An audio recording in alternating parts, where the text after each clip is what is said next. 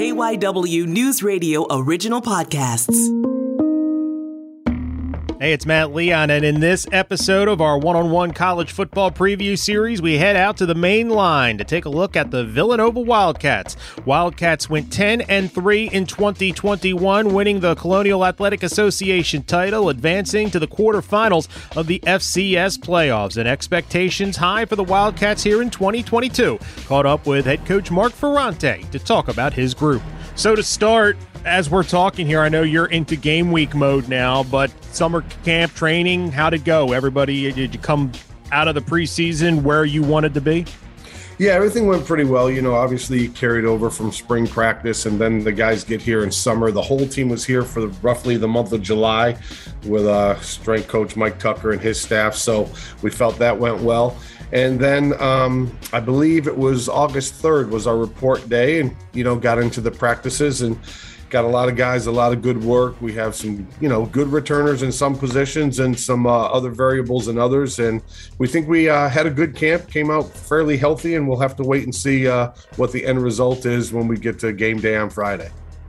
What was your biggest question coming into camp, and did you get the answer you wanted? You know, I don't think we'll have all the answers or the answers we're really looking for until we get into live games, to be honest. But, you know, the biggest area that probably is questionable due to graduation and people exhausting their eligibility and so on would be the linebacker level.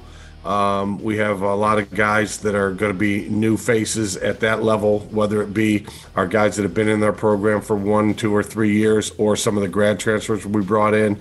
So that'll be a question mark, but it does seem as though we have some really good depth there now, based on some of the guys that, you know, I was just referencing.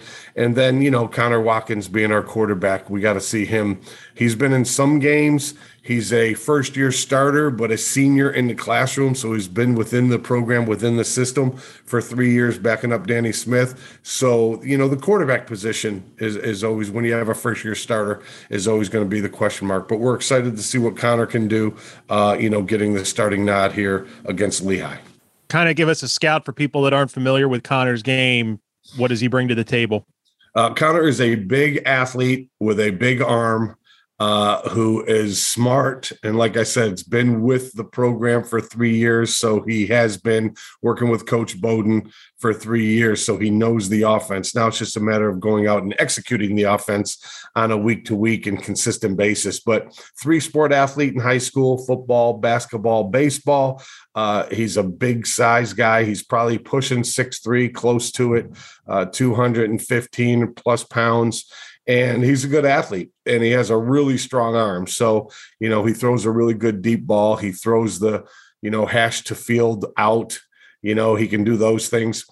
Needs to probably work on a little touch, you know, maybe a little touch in the short passing game. But Connor's a guy that we're excited about. And like I said, I know he's anxious to get his first season as the so-called starter. When you look at the roster with camp now in the books as you head for week one, where do you see the strengths right now? Maybe an overall talent and experience, but also kind of plug in depth in there as well. Right. When you look at it on paper, we have 7 or 8 returning starters, right, on offense, and only 3 on defense. But when you look at guys that have been on the field, we have 61 returning lettermen that have played significant snaps in games. So if you look at how we finished last year, if you look at offense, you have 4 of the starting 5 linemen back. You have our top 3 wide receivers back with added depth underneath them, but Hayek, Pringle, and Boykin were the 3 leading receivers last year statistically, and they're all back. 3 of our top 4 running backs are back. They've been playing since 2019. Covington's the only one who's graduated, but you have Jackson, TD, Ayo Durajaye, and D. Will Barley.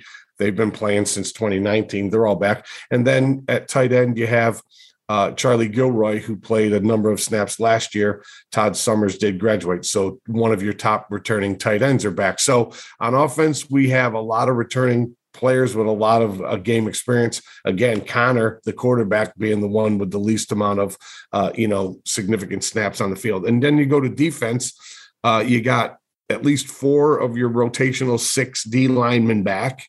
Linebacker, I already talked about. We have some youth there with Brendan Bell, Timmy Ferguson, and Shane Hartzell as the guys who've been in the program that are going to be playing for us on Friday. But then you also have Danny D'Amico from Albany. You have Antonio Montero from Rice, and you have Daniel Abraham from Harvard. Those are 3 grad transfers that we felt we needed to add at the linebacker core. So that gives us really good depth there with guys that have played at the FCS or higher level. And then all of our safeties are back. You got Goodman, you got Potter, you got Glover, you got all those guys back there in the back end. And then the corners, you had Benford and Denzel Williams were our cornerbacks. Denzel got into the camp with the Ravens. Benford's doing a really nice job up there with the Bills. So the other question mark, other than quarterback, I guess, when you look on the defensive side of the ball, is the linebacker level, and then corner, who's going to be the cornerbacks. We have some guys that are doing a nice job there. Kayshawn Schulters has played some significant snaps there. He's back. We have Christian Sapp, who we moved from safety to corner, and then you have Tyrell Mims and John Rodan and some of those guys competing for that position as well. So we feel we have some decent depth. The grad transfers added some depth in the kicking game. Matt Mercurial came over from San Jose to handle our placement kicks.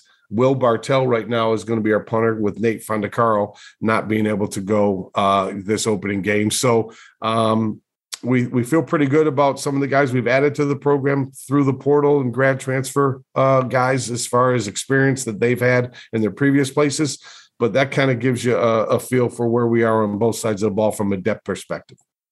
In the calendar year 2021, you guys played a lot of games because the season was moved to the spring, and then you guys had a great fall and you go into the playoffs and play a couple of games there. Did all that football, I know these are young kids and this is what they're for, but did you tweak anything in the spring to back off a little bit just because there was so much game action in the previous 9-10 months, or did you just kind of go with what you would normally do?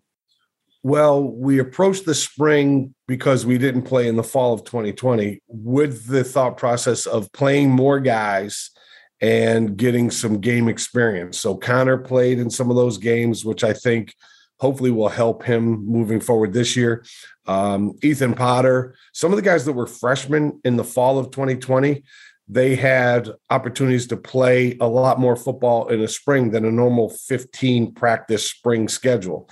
So Ethan Potter and Temi Ajura-Tutu and a lot of those guys that are now entering their junior year, who had really good sophomore years for us. And I think the reason they had good falls in 2021, we got some of those guys some really good snaps in significant games in that spring season you referenced. So I think that did help. From spring moving into the fall. And now, obviously it's a whole new ball game now. We're starting from scratch with, we had our spring practice, we had our summer training, and now we're, hoping we can get those guys out there with some significant experience and have another successful fall season. You'll open with Lehigh on Friday. I'm curious, the first game or two, you obviously will game plan and stuff like that, but is it more about your group and what you do and less about the opponent until you kind of get a good feel for where your group is? It's funny you bring that up because that's kind of our mentality anyway. I actually made that comment to the guys the other day. It's not about who we're playing, but it's about how we're playing, if that makes sense. Mm-hmm. So, especially in the first game, when you really are going off of last year's film, and regardless of how many starters anyone has back, each year is going to be a new challenge, and there's going to be some differences. Even if you had all 22 starters back from a year ago, which no one really does ever, it's always going to be different. There's going to be a different vibe, a different feel, and all that stuff. So we always try to focus on our execution, especially in those early games. You want to be fundamentally sound. You want to just be assignment correct.